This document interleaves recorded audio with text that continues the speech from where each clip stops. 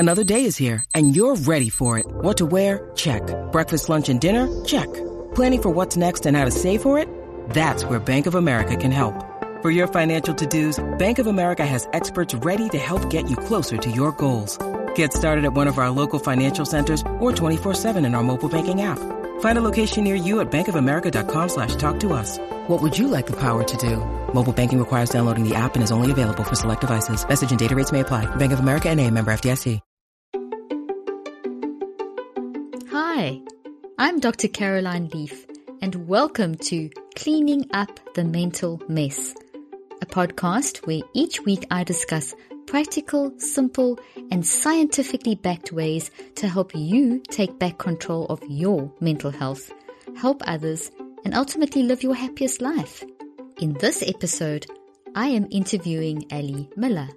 Ali Miller is an integrative functional medicine practitioner and registered dietitian. Ali's mission is to help patients achieve optimal mental and physical health using food, supplements, and knowledge. She's the author of several amazing books, including The Anti-Anxiety Diet, and she's a renowned expert on the keto diet and hormonal and adrenal balancing. In this interview, we discuss optimal eating plans for combating anxiety, how to heal hormonal imbalances, hot flashes in both menopause and from hormonal imbalances, supplements, how probiotics are nature's Prozac, how to combat adrenal fatigue, how to do keto correctly, and carb cycle, and so much more.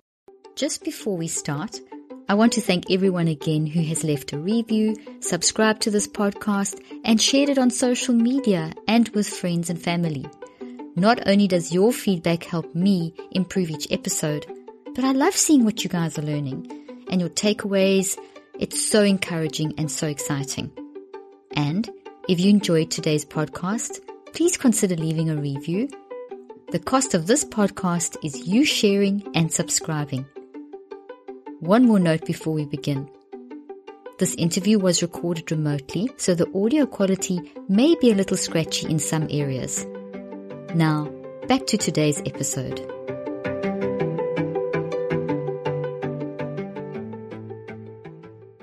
Ali, before we begin with some of the many questions I have for you, why don't you tell us a little bit more about you that's not in your bio? Why do you do what you do and what got you started? Because I'm fascinated with what you do. Sure. So I've always been really into using the body as a way of expressing the soul and really connecting those two pieces. I was a dance major initially, so that wasn't in my bio. Yeah. Oh, that's lovely. Yeah. So I was really always looking at my body as almost a machine and how I could use food to fuel it and optimize its performance. But it wasn't until I went off to college and learned more about sustainable agriculture and eating locally and really determining that a lot of the foods I had grown up eating were more products as opposed to whole real foods. And that's when I started to really delve into this food as medicine approach. And that's when I sought out Bastyr University, which is a naturopathic college of medicine, and started my studies in functional medicine. Oh, that's amazing. Well, I'm so pleased to hear that because that's certainly the approach that I've adopted as well. So I'm very excited to hear that. So based on that, now you've practiced functional medicine. Tell us a little bit about, your practice, how it works. Sure. So I kind of think of myself as the detective of the body, if you will. I like that. Yeah. So when I'm working with a new client, I spend 90 minutes with them, really getting to intimately understand how their body functions. What functional medicine is really addressing the root causes of chronic conditions and trying to understand the triggering events or the ahas of how we got where we are today so we can work upstream and resolve versus downstream to just symptom manage. And I have found in my over 10 years of clinical experience that as I do an intake on structural health, which might be, the bones and joints and ligaments or the skin, hair and nails, or my assessment on the digestive tract and the deep dive we go into beyond how formed your stool is and what it looks like. And if you'd experience bloating or distension and all of those things, that stress is really one of these overlooked experiences or normalized, I guess. experience within the individual, where many people would score on their intake forms, maybe moderate stressed, and or not acknowledge stress at all. And then as I would deep dive with them and ask them about clenching in their jaw or tension in their neuromuscular system, or connect the dots of their chronic constipation or their anxiety, and really connecting this picture that have created this hypothesis and this mission that I find anxiety or unmanaged chronic stress to really be the Achilles heel to whole body wellness, because it keeps us wired in this survival reactive mode. And that creates dysfunction in all of our regulatory systems. So whether we're talking about metabolism, hormones, sleep, immune, and so much more. Oh, you're speaking my language. I've been researching the mind-brain connection for 30 years and do clinical trials and things as well. And what you've just said now is just so important and so, so good. So based on what you've just said, what are some of the major health issues people see you with? It's really across the board. So I do work predominantly with women. So I do a lot of hormone management, whether we're coming in with PCOS or endometriosis or unknown hormone dominance, or after long-term use of birth control, having low hormone production pathways or amenorrhea, as well as gentle hormone transition in the perimenopausal process. And there's so much of that connected to the HPA axis, which is that hypothalamic pituitary adrenal. Again, this fight or flight mechanism of the body. We actually call it now the HPA-O or HPA-T or HPA-G, referring to ovary, testes, or gonads, because there is such an interwound connection of hormone expression and the stress response. And, now with my work, since I put out the anti-anxiety diet and more recently the anti-anxiety diet cookbook, people are coming to me now knowing that, I'm identifying that maybe after all these things that I've tried downstream, whether it was, I work with a lot of autoimmune, for instance, as well, and inflammatory conditions and neurological conditions, that we're all kind of starting to acknowledge, what if I was better able to harness the wild stallion of the brain? What if I was able to really understand how to get my microbiome to work for me, and unpacking these deep connections on whole body health? Oh, fantastic. That's just so interesting and so important. And I love the fact that you are looking at the whole person, so vitally important. Are there any issues in particular that have you really concerned and that you're seeing more of in this day and age, this crazy technological busy age? Oh yeah. I mean, and being I'm a mother of a 3.5-year-old. So I think that the epidemic, and I don't use that word lightly, of child obesity and also ADHD and behavioral concerns, as well as anxiety in youth, is so deeply connected to a couple things, but one I see highly connected to processed foods, both the connection of a lot of the additives, which some of them are known neurotoxins, excitatory compounds that really can interfere with processing in the brain.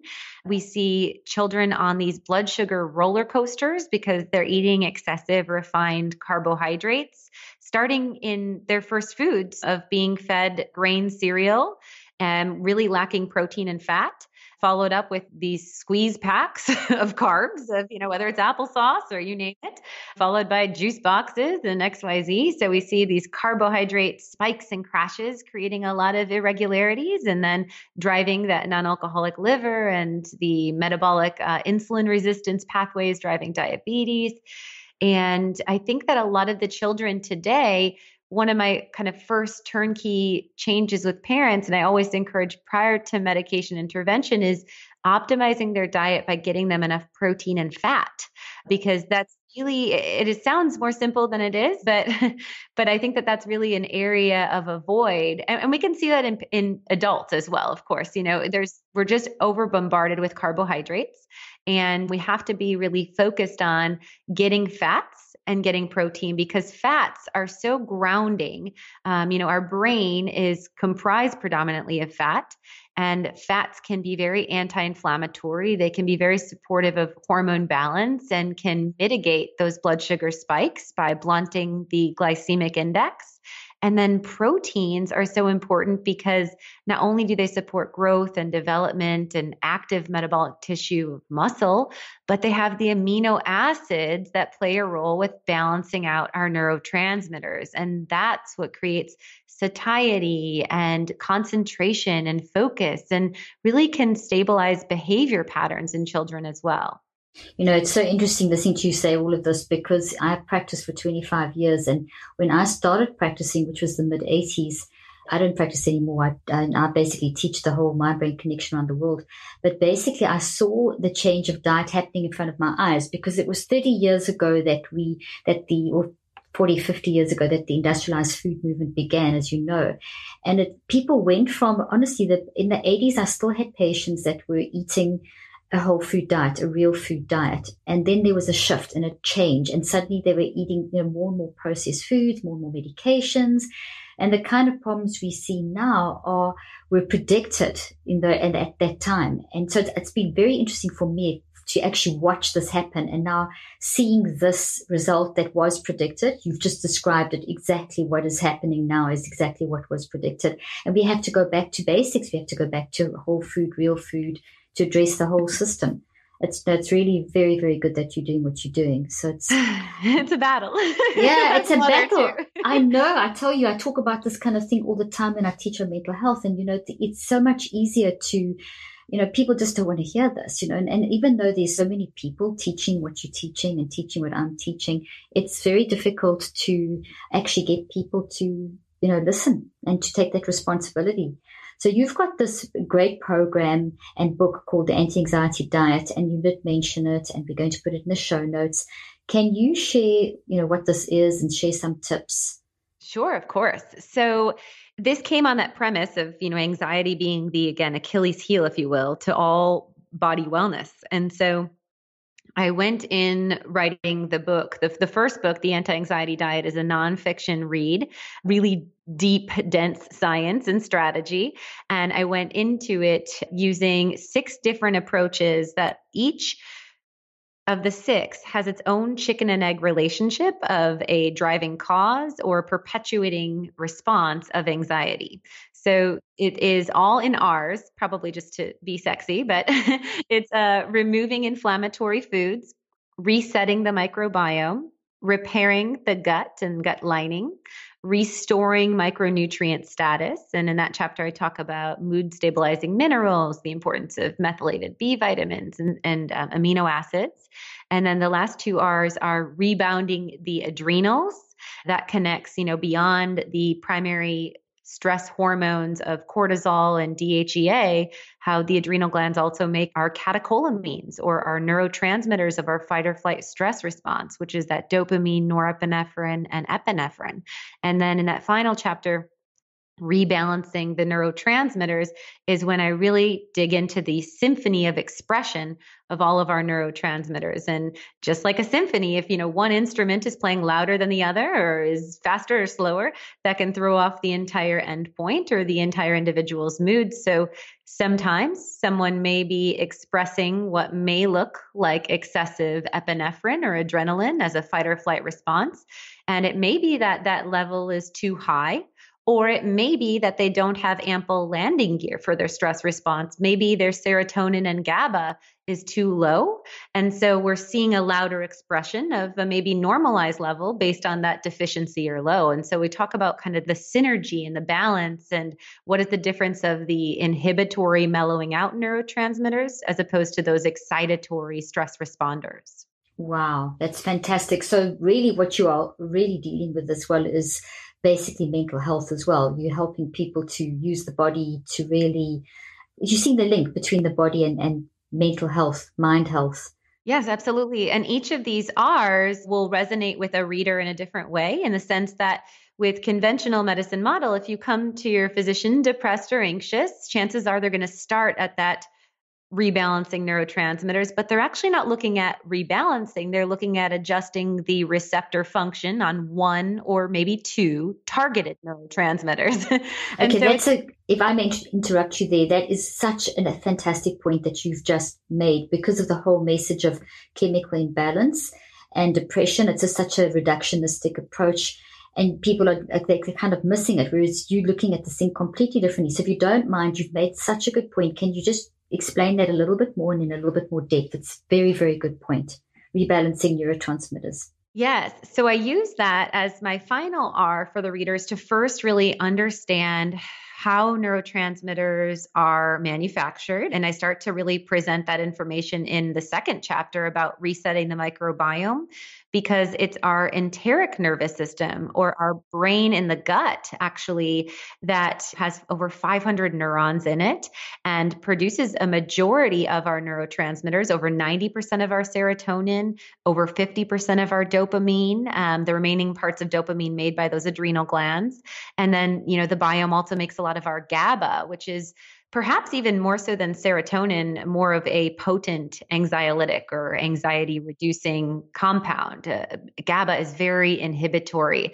When we think of like Parkinson's disease, for example, where an individual is dealing with tremors, they are dealing with an issue with how GABA is expressed in their body. And so they're not getting that inhibitory release. Or if you think of like a first date or stepping on stage with bright lights and a microphone, you might get dryness in the mouth or a little bit of a tremor or shake. If you had optimized your GABA, you likely would feel less of that physiological stress response. You'd feel more calm and cool and not as much on edge, if you will. So every neurotransmitter has its own expression. And I provide for you in the Rebalance Neurotransmitter chapter, now that you understand, them connecting to the gut and whatnot. And we can go back into that in a moment. But I talk about each of the neurotransmitters. Well, at least I highlight 8 of them. And I provide to you what you might experience if this is too high or too low, what foods would support the production of, what foods could be overconsumed, which might be why you'd be in an excess state, and then how you can use supplement strategy and food as medicine to try to optimize the expression of them. And what I was saying prior is, if you go to a doctor's office and you're being given an SSRI or an SSRNI, varied drugs under whatever their name of the maker, this is working on the receptor site of one neurotransmitter, and often done blindly, like throwing a dart at a dartboard and taking chance. We're not taking the time often with up-to-date pharmacological resources that we have to look at genetics, to look at nutrients that aid as building blocks to make these neurotransmitters, or to even test the individual's level of whether they are too high or too low in any of these key players. And so that's when we're not really doing justice of what I find rebalancing that symphony. We're just saying, okay, violin, speak louder and tell the other instruments to be quiet. I agree. That's fantastic with how you've explained that, and very, very vital information for people to understand that you can't just go and find one thing missing and pop one thing in there and that's going to fix the problem. You've got to look at the whole, like you've got all those 6 different points. And the great link that you've made with the gut microbiome and mental health neurotransmitters, these are very important links that people need to understand. This episode is made possible by our friends at ButcherBox, my go-to for the best quality meats and fish. Every month, ButcherBox delivers 100% grass-fed and grass-finished beef, free-range organic chicken, heritage breed pork, and wild Alaskan salmon directly to your door. And shipping is free. Choose from 4 curated boxes or customize your own box. With my busy schedule, it's hard to make time for grocery shopping or even meal planning. But ButcherBox makes everything so simple and so easy. Last night, I made the most delicious and nutritious meal using the wild Alaskan salmon from ButcherBox. For a limited time, get 2 pounds of salmon and 2 filet mignons for free, plus $20 off your first box when you sign up at butcherbox.com/cleanup or enter the promo code cleanup at checkout. The link will also be in the show notes.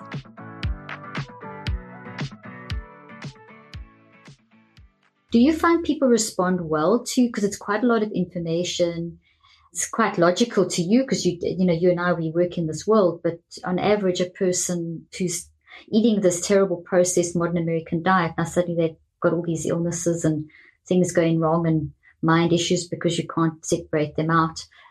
Do you find it quite difficult to get them to actually respond and process and apply your principles?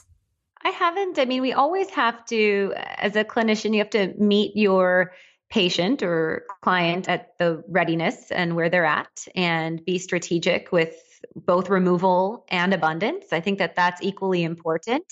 And what I've tried to do with the book, which I think is important, is each chapter also has quizzes. And so it helps the reader to feel empowered. They just, unpacked, like I said, deep science strategy on concepts that may have big words and go into biochemistry and anatomy and physiology, but it allows them in that quiz time to have these, this is me. Maybe I need to read this one. Everyone's going to start in a different space. For instance, if an individual had to, God forbid, evacuate their home from the hurricane that hit, wherever they were, whether they're in Florida or Houston or whatnot years ago, then they may have been running on adrenaline and they may have had really significant cortisol impact in their body, and they may really need to hone in on that rebounding adrenals chapter. Whereas a mama that just is maybe actively breastfeeding or maybe just weaned breastfeeding and has carried 3 children and has been just giving and growing, she may really need to hone in on that restoring micronutrients because she's nutrient depleted. And someone that's dealing with dermatological drama like psoriasis or eczema or bloating or distension, they may really need to hone in on that resetting the microbiome. So, with each of these approaches, they're all equally important to foundationally make that mind-body connection work for us. But each of us is going to have a different area that's more expressed of an imbalance. And that's the area where they'd really need to hone in on more of the strategy of layering in those food as medicine recommendations, potentially delving deeper into functional labs within that category, and then layering in the supplement strategy, because we wouldn't be treating adrenal insufficiency and micronutrient deficiency and do a gut cleanse and, all of this stuff at once. Yes, it is too much if you do it that way. So you just do it sequentially over time and you take the, almost triaging the whole situation and then working through it like that, which is very, very good. Just in terms of that, you mentioned about rebounding adrenal health. Can you just talk a little bit about how rebounding adrenal health can actually affect anxiety?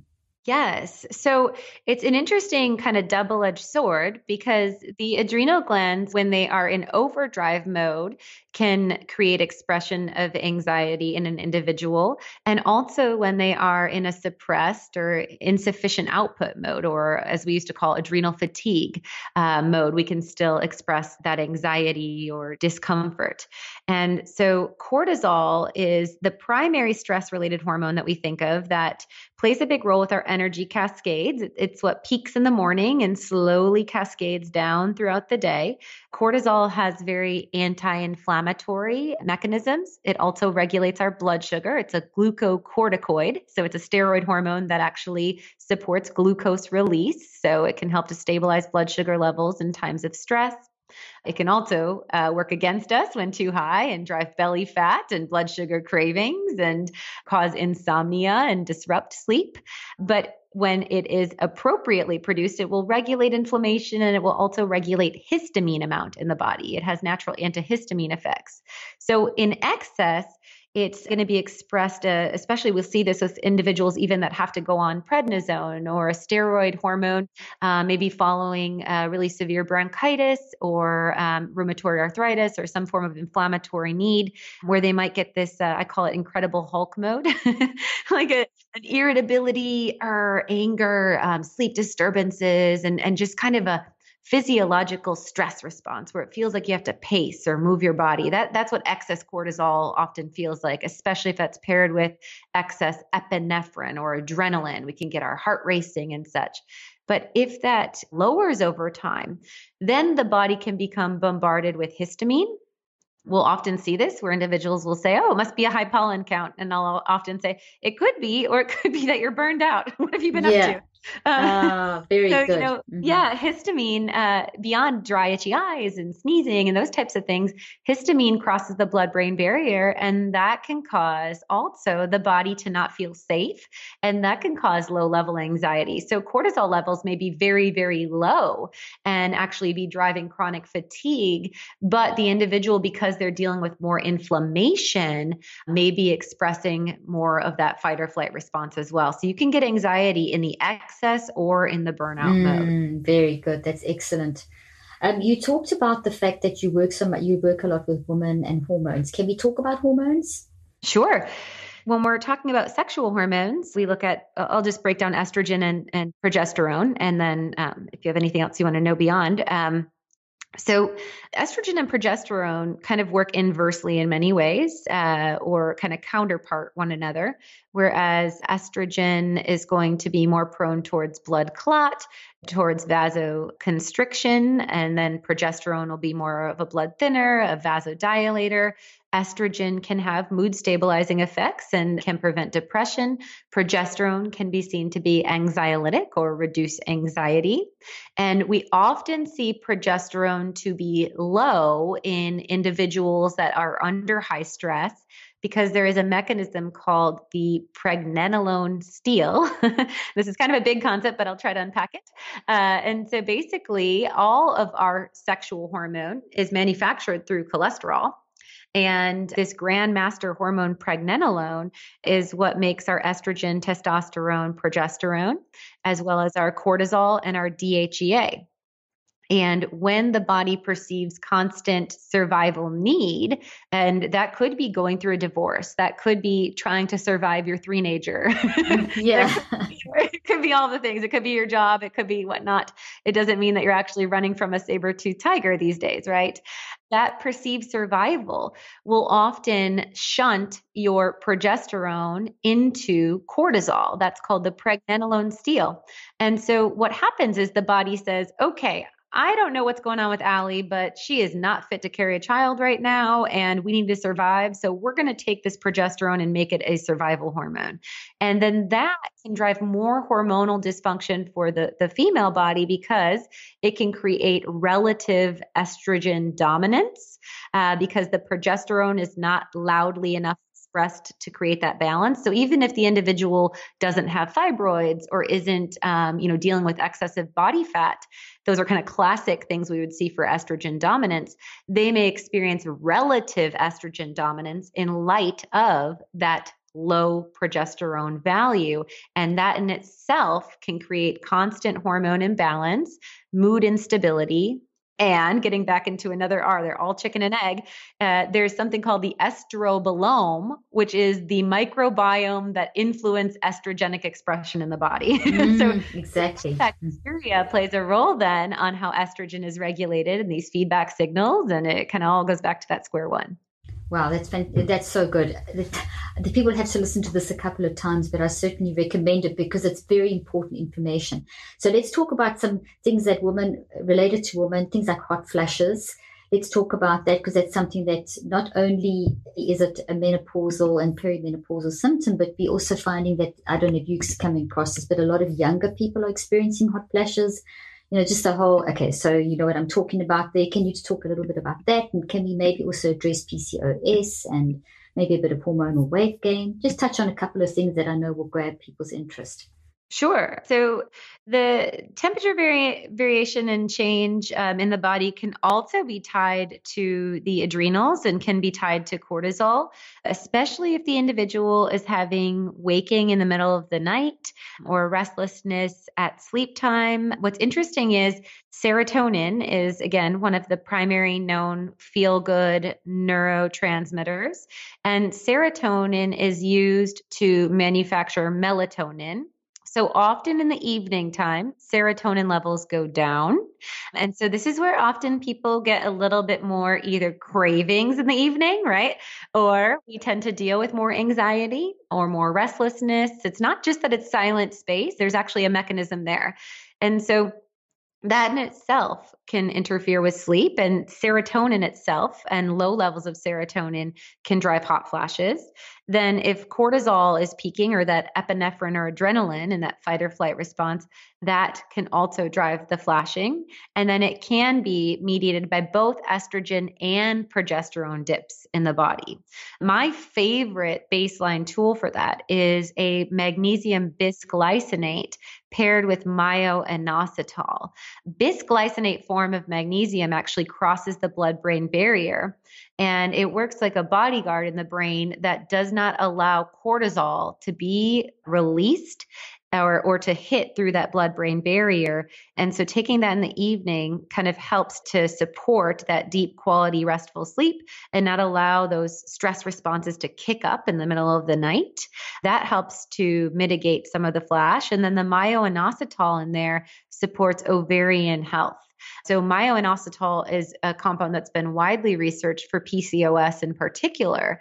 It tends to support ovarian tissue, reduce cystic tissue, and also reduce testosterone excess and support female hormone balance as well as progesterone optimization. So this is one that you can take without testing hormones and doesn't have a direct hormone mimicking response, but can be a very good regulator for the body.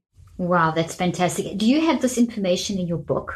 I do. And I have that supplement in my line. It's called Relax and Regulate in my supplement line. So you can link, I'll give you that link for listeners. And that's a powder that you can take in the evening. That's fantastic. And as far as diet therapy for hormone transition and change, my best recommendation is to bring down carbohydrates. And I am a proponent of a whole food approach to ketogenic diet. That's great. I wanted to ask you about keto, so I'm so glad you brought that up. So dive in. Yeah, let's do it. A couple reasons. So one, ketones actually cross the blood-brain barrier and they dock with the hypothalamus, which is the H of that HPA axis. Again, that's our fight or flight mechanism for the body. So when ketones cross the blood-brain barrier and they dock to the hypothalamus, they actually provide enhanced leptin response. Leptin is a hormone that creates satiety. Actually, in the Greek language, it translates to the word thin. So we see a lot of research on optimized leptin supporting metabolism, creating, like I said, appetite satiation, so reducing hunger or cravings. But it's so much more. It actually provides safety signaling to this HPA axis so that the pituitary and adrenals can go off guard and the pituitary can focus on the thyroid and the ovaries instead of just stimulating those adrenal glands. So we get a lot of fantastic outcomes by those ketones. Yeah, just hitting that hypothalamus and optimizing the leptin. And that also is kind of that keto high where people will be like, oh, I finally was able to take my kids for ice cream and I wasn't white knuckling it the whole time. You know, I actually felt like I didn't need it. And that can really create some food freedom for long-term dieters. And then there's mechanisms beyond anxiety of ketones. Well, you know, the ketogenic diet really started with epilepsy because not only with that crossing the blood-brain barrier does it do that work for the hypothalamus and leptin, but it also enhances GABA expression, which again, I had said earlier, GABA is the compound that reduces that physiological tremor or stress response. So you get this kind of feeling of calm. And then on a metabolism side, when the body is in a approach of a lower carbohydrate diet, the blood sugar level becomes normalized. Instead of these mountain peaks and valleys of irregularity, we are able to access our body fat as fuel if we're restricting calories. And so we're actually able to go into like the deep freezer of our body fat reserve and produce ketones out of our fat stores, which is going to enhance body composition change. There's muscle sparing effects when we make ketones, so that maintains our active metabolism. And then there is that idea that when we're using fat as fuel, we can use both fat in the diet as well as our body fat as fuel. And so we can see these dynamic body composition changes as well that are very favorable if we've seen metabolic change that's been unfavorable following hormonal transition. Oh, wow, that's fantastic. So it's definitely safe for women to do keto. Yeah, and I use it actually as a number one intervention for PCOS and infertility because we see that nutritional ketosis can actually improve the FSH and LH ratio, so the follicular stimulating and luteinizing hormone balance in the body. That's made by the pituitary again. So when you support by making ketones and you tell the brain it's safe, then it actually has more favorable downstream effect on the regulation of hormone in the body. And if you think of the two interventions for infertility, it's usually nowadays metformin, which is to reduce glucose levels and to bring insulin down because insulin interferes with our sexual hormone binding globulin. Well, when you don't eat carbs or you don't eat too much, You don't have insulin spikes, so you don't need to take metformin. You just do the keto diet, and that brings your blood sugar level stably low. And the other one, Clomid, is a slingshot to the pituitary. And like I said, when those ketones cross the blood-brain barrier, the pituitary functions more appropriately. Oh, that's fantastically explained. One of my New Year's resolutions is to work out more and stay more active. In order to maintain a regular workout routine, it's so vital to stretch and take care of your body pre and post workout. One of my secrets to helping my body recover and feel amazing is my Theragun, an easy to use and absolutely amazing handheld percussive therapy device. I use my Theragun before my Orange Theory workout classes to help wake up my muscles, and after my workouts to help with muscle recovery, and even during the day to help relieve any stress related to sitting or standing too long. I have already noticed a difference since using my Theragun device. Stiffness, knots, and soreness are no longer issues. And just for my listeners, Theragun is offering an amazing deal. Visit www.theragun.com/leaf and you'll get 2 free attachments with any purchase. The link will also be in the show notes.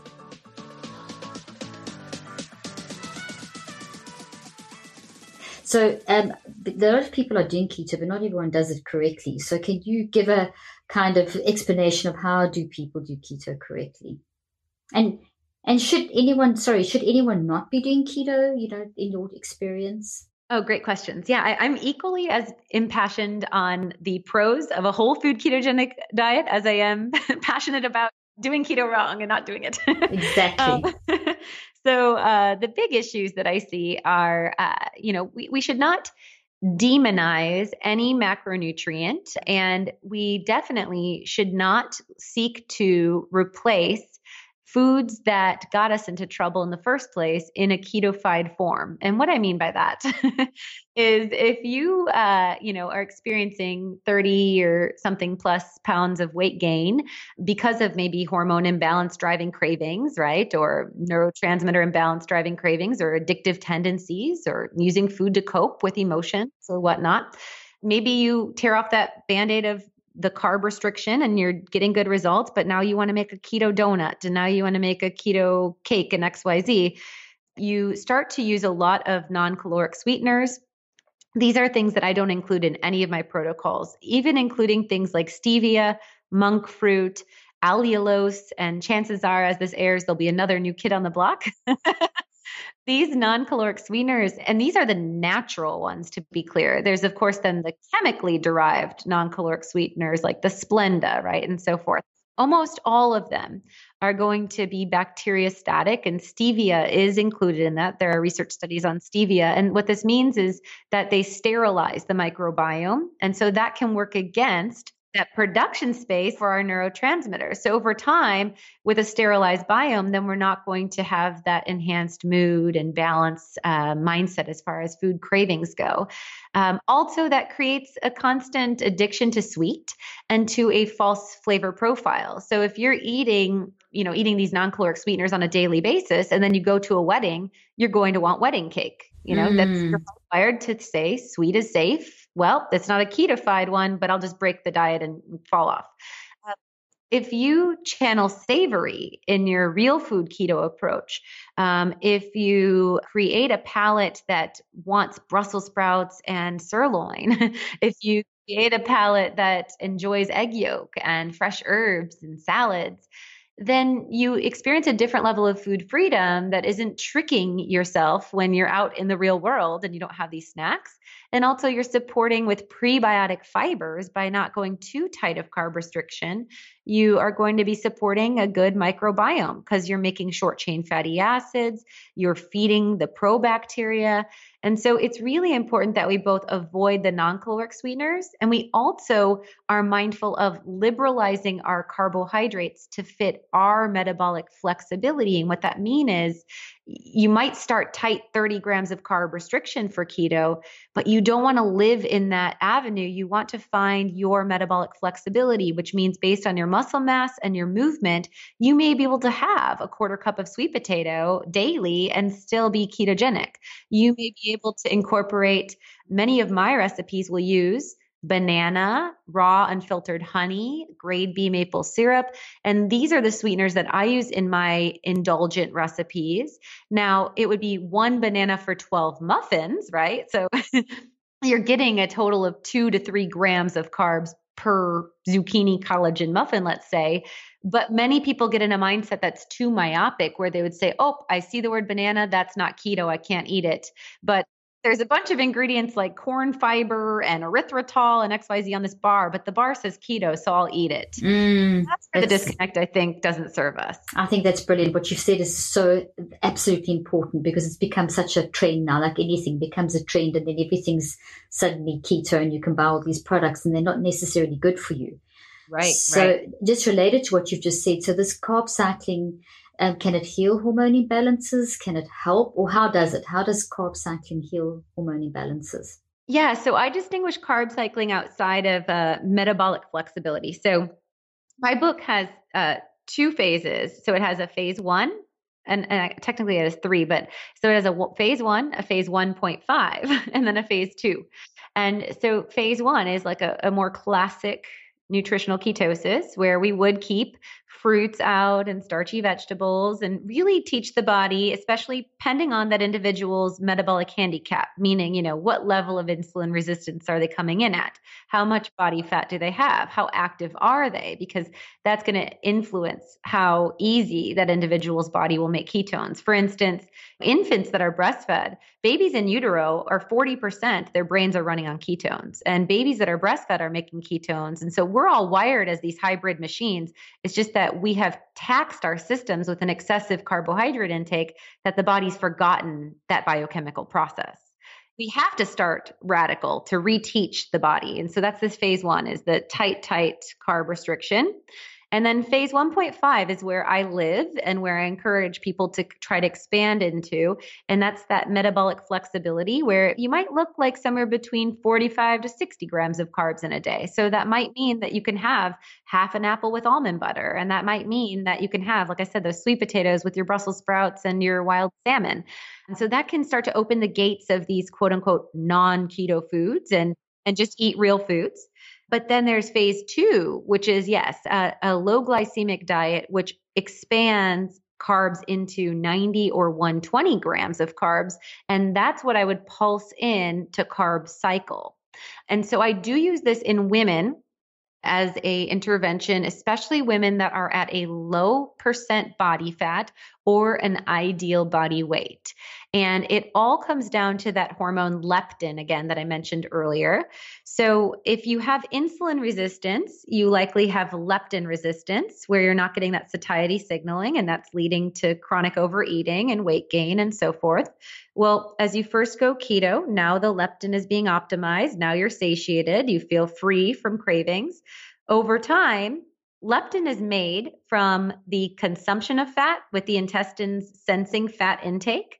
And leptin is made otherwise from your body fat reserves being broken and produced into ketones. If you don't have the body fat reserves, so let's say you're at an ideal body weight, and maybe you're under eating your fat. Maybe you're a busy mom or you're doing a spin class and over caffeinating and under sleeping. Leptin levels may over time become depleted or lower than ideal. And when leptin levels drop, this can interfere with ovulation. Because remember earlier I said leptin is not just satiety, it's safety. It tells the body it's safe. And so what I do is I have women carb cycle about 3 to 4 days post ovulation and at days 1 and 2 of their menstrual cycle. So probably like days 1 and 2 and days 18 and 19, let's say in general, for a 28-day cycling female. Wow, that's incredible. What about someone this is fantastic information. What about someone who's actually got amenorrhea? You mentioned that earlier on. Yeah. Can the keto diet help with that or carb cycling? It can. So with amenorrhea, usually it follows over restrictive eating or it follows excessive output, like a high intensive athlete, or a very significant traumatic stress response, like in a PTSD. And so again, the body just says, nope, we're not going to ovulate. This isn't safe, essentially, right? And so in this individual, they likely would just launch into my phase 2 to do like a refeeding protocol. And then over time, we'd potentially play with that phase 1 to 1.5 to phase 2 rebound bounce. And then there are women that, postmenopausal women that aren't following a 28-day menstrual cycle that fall into a category that would still benefit from carb cycling. And I recommend that they either follow the moon, meaning, when the moon is full, we think of that as ovulation. When the new moon, we think of as menstrual cycle. So you can follow the moon and carb cycle, 3 to 4 days after full moon and then at new moon. Or you can follow also a freedom factor of your social calendar, and you choose 2 days a month or, 2 to 4 max a month of times that you feel it would be appropriate or you would like to indulge. And you might consume 3 to 4 choices of carbohydrate foods, which if you're typically consuming, let's say 45 grams of carbs, then that would put you up to 75 to 90. And the idea is that you're kind of slingshotting your blood sugar and insulin response. And the leptin is insulinogenic. So when that insulin goes up, you actually surge out some leptin that tells the body it's safe. And that helps to manage that maintenance in the body versus the restrictive carbs and the long-term ketosis starting to function as a stressor to that individual. Yeah, because that could go swing the other way, couldn't it? If you're too strict on keto and you keep those carbs at under 20 for too long, you could start having all kinds of negative results. Yes. And I will say, I rarely see that, though, to be fair, for an individual that still has more than 30 pounds of body fat to lose, because they're able to make that leptin from their body fat reserves. But once they're very thin or once they're at their ideal, they don't have that excess. Then it starts swinging to the dangerous side, doesn't it? Exactly. And it's the type A women, I deal with many of them, that want just that 5 to 10 pounds that aren't in that 30-pound category, that don't want, they want to be aggressive. They want to see it now, more. And they're the ones that can tip themselves into imbalance, I think, easier because they just try to kind of white knuckle it. That's true. And then you start seeing all the little extra side effects like hair loss and all that kind of stuff too that can happen. Yes. And I think of hair loss really as protein deficiency or not getting enough protein. And if you follow, I don't follow, as you'll see in my book with the phase 1, phase 1.5, and phase 2, a classic ketogenic diet as one would for neurological disease or epilepsy, where we're talking about a 4-to-1 ratio. That's not necessary for an individual to produce ketones. So I don't protein restrict as much as a classic macro pie chart would. And when we do that, it's really not serving the body for optimal metabolism or nutrients. I always make sure everyone gets a minimum of 60 grams of protein a day, regardless of what their macro calculation looks like. So you might need to override that suggested 42 grams and write the word 60. And, each ounce of biological protein is 7 grams. So that means really about 9 to 10 ounces of protein a day, which truly a lot of people aren't getting, especially if they're only eating 1 meal a day or something like that. Oh, wow. This is brilliant. And you've got this kind of information in your book and on your site, and people can contact you for this as well. Before we go to the last, I just want to ask you, you're running out of time and I want to respect your time. You mentioned that probiotics are nature's Prozac. Can you elaborate on this?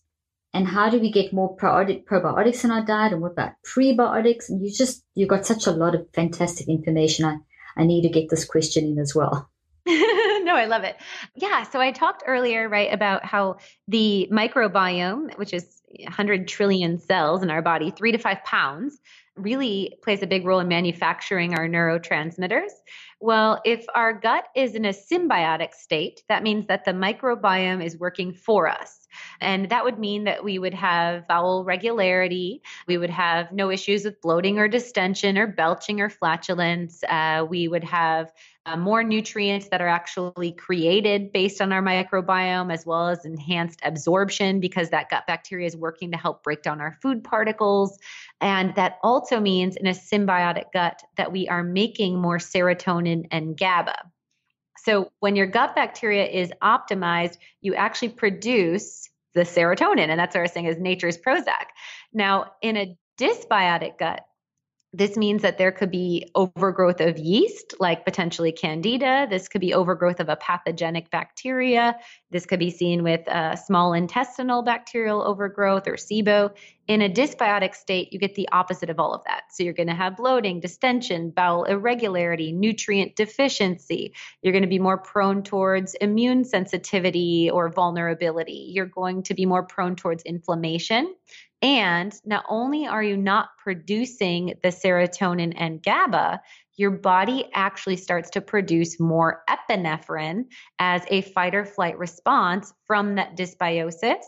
And you also put out other markers that actually drive gut integrity issues like leaky gut, because your immune system is saying this balance is off. We need to get rid of it. We need to get rid of it. And so we actually see markers like LPS and secretory IgA, these gut lining markers go off when your bacteria is off.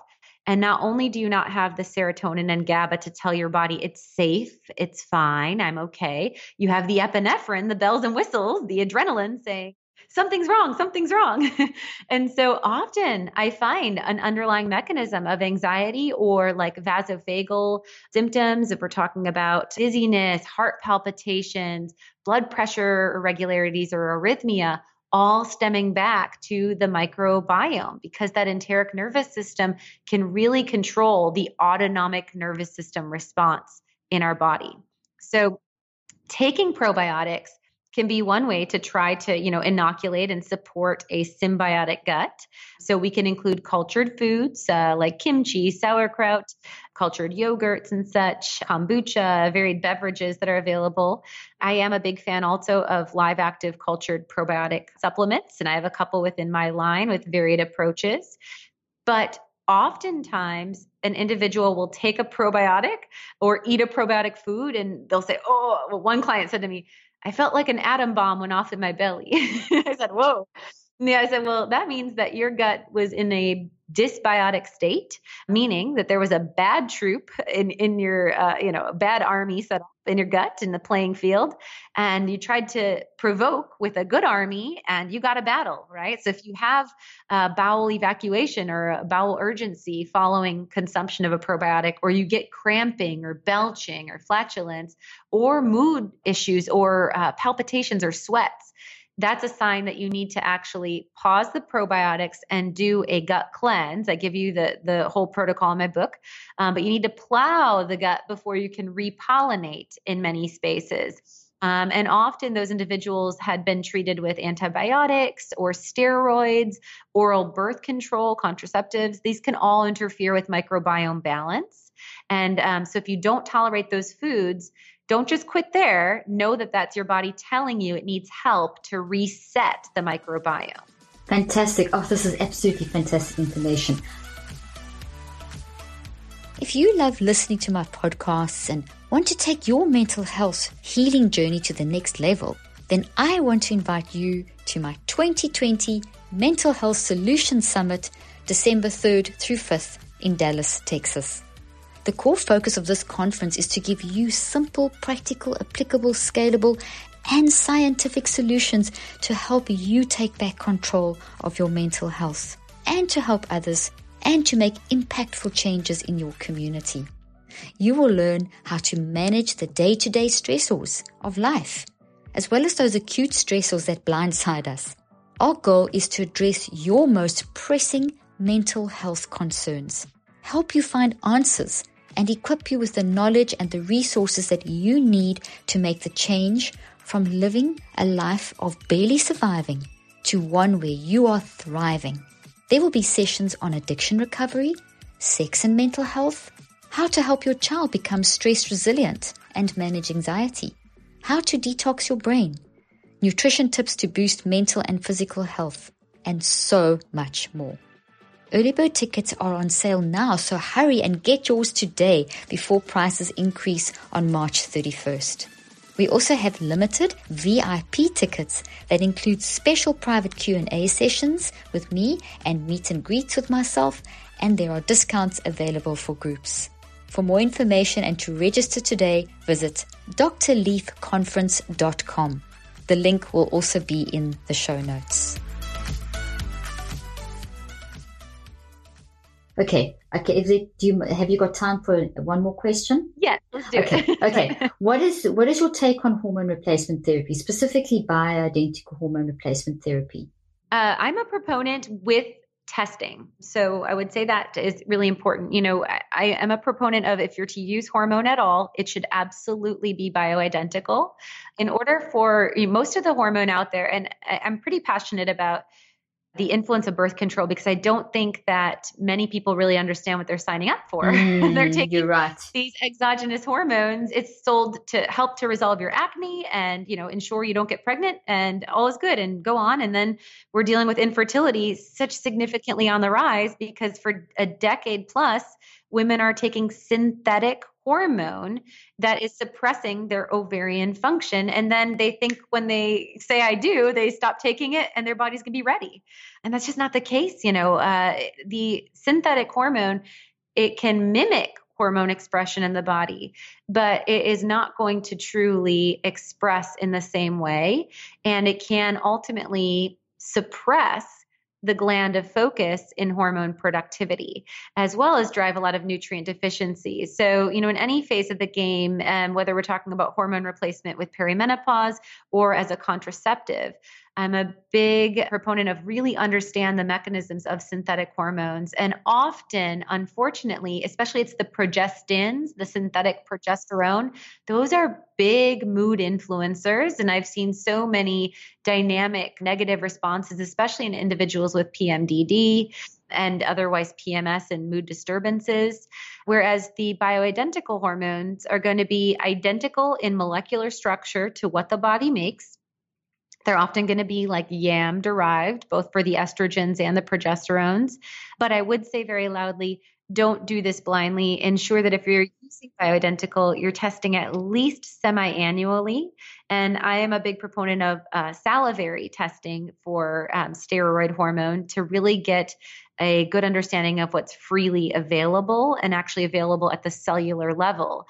As when we run a serum test on hormone, it's not really as sensitive of a marker and not a good way to ensure your dosage is appropriate. The salivary is really more appropriate to work with your practitioner with the HRT. That's fantastic. That's excellent information. And you've mentioned this a couple of times about supplements. You've explained quite a bit, but you do have a supplement line. Can you just very quickly talk a little bit about supplements? Because there's just so many out there. It's scary. It's even dangerous. How should we approach taking supplements? Absolutely. And something as simple as like fish oil, right? If we buy there was a big news release a couple years ago about, it was one of the, I think, Costco brands of fish oil that had soybean oil in it, the majority fat. And so absolutely opposite of what you're looking to do as a consumer. Soybean oil is an omega-6 pro-inflammatory compound. Probably that source was also GMO, who knows? And then, fish oil is an omega-3 anti-inflammatory. And so we have to be sure that there's good manufacturing practices. You should always see GMP stamped on a bottle. But even furthermore, I look for brands that are pharmaceutical grade. So my Naturally Nourished supplement line is all pharmaceutical grade, third-party tested. So that means that a company aside from myself and my manufacturer is testing for potency, purity, as well as mold and toxins. And you want to ensure that this third-party testing is done on a line that you're taking so that you feel safe, that you are not harming your body with the use of the product, and also that the formula is effective. There's turmeric products out there, for instance, where you're looking at 100 milligrams. Well, a capsule of my super turmeric is 1,000 milligrams. So it's a very different picture. You could take 10 as opposed to 1, and you're wondering why it doesn't work. So both efficacy and potency, as well as safety, are all things to take into strong consideration. And my supplement line is found at alimillerrd.com, and it's called Naturally Nourished Supplements. Oh, that's fantastic. And if people want to get hold of you, is that the best place, or where is the best? Because we'll put this all in the show notes for people. Yeah. I mean, for true live engagement, I'm really active on my Instagram at alimillerrd, and it's just like it sounds. It's ALIMILLERRD.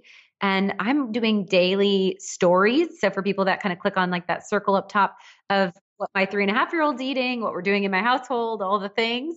That's a great kind of daily dose of just how to keep it all balanced.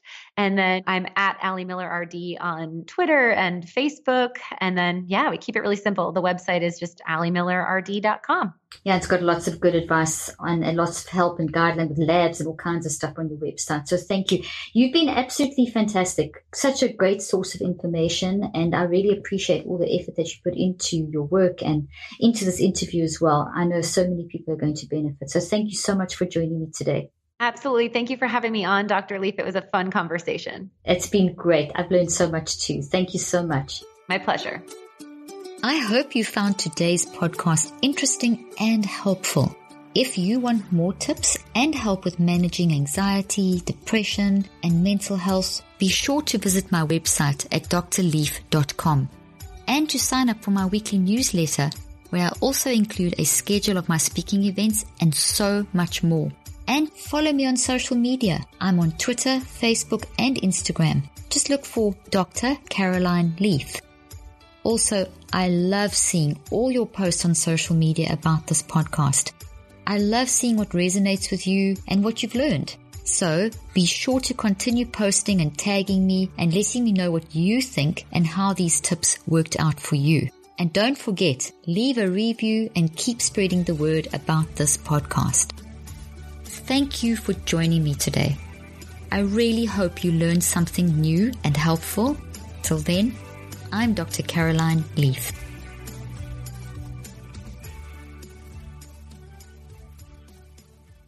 This podcast represents the opinions of myself and my guests. The content here should not be taken as medical advice. The content here is for educational and informational purposes only. Please consult your healthcare professional for any individual medical questions you may have. While we make every effort to ensure that the information we are sharing is accurate, we welcome any comments, suggestions, or corrections of errors.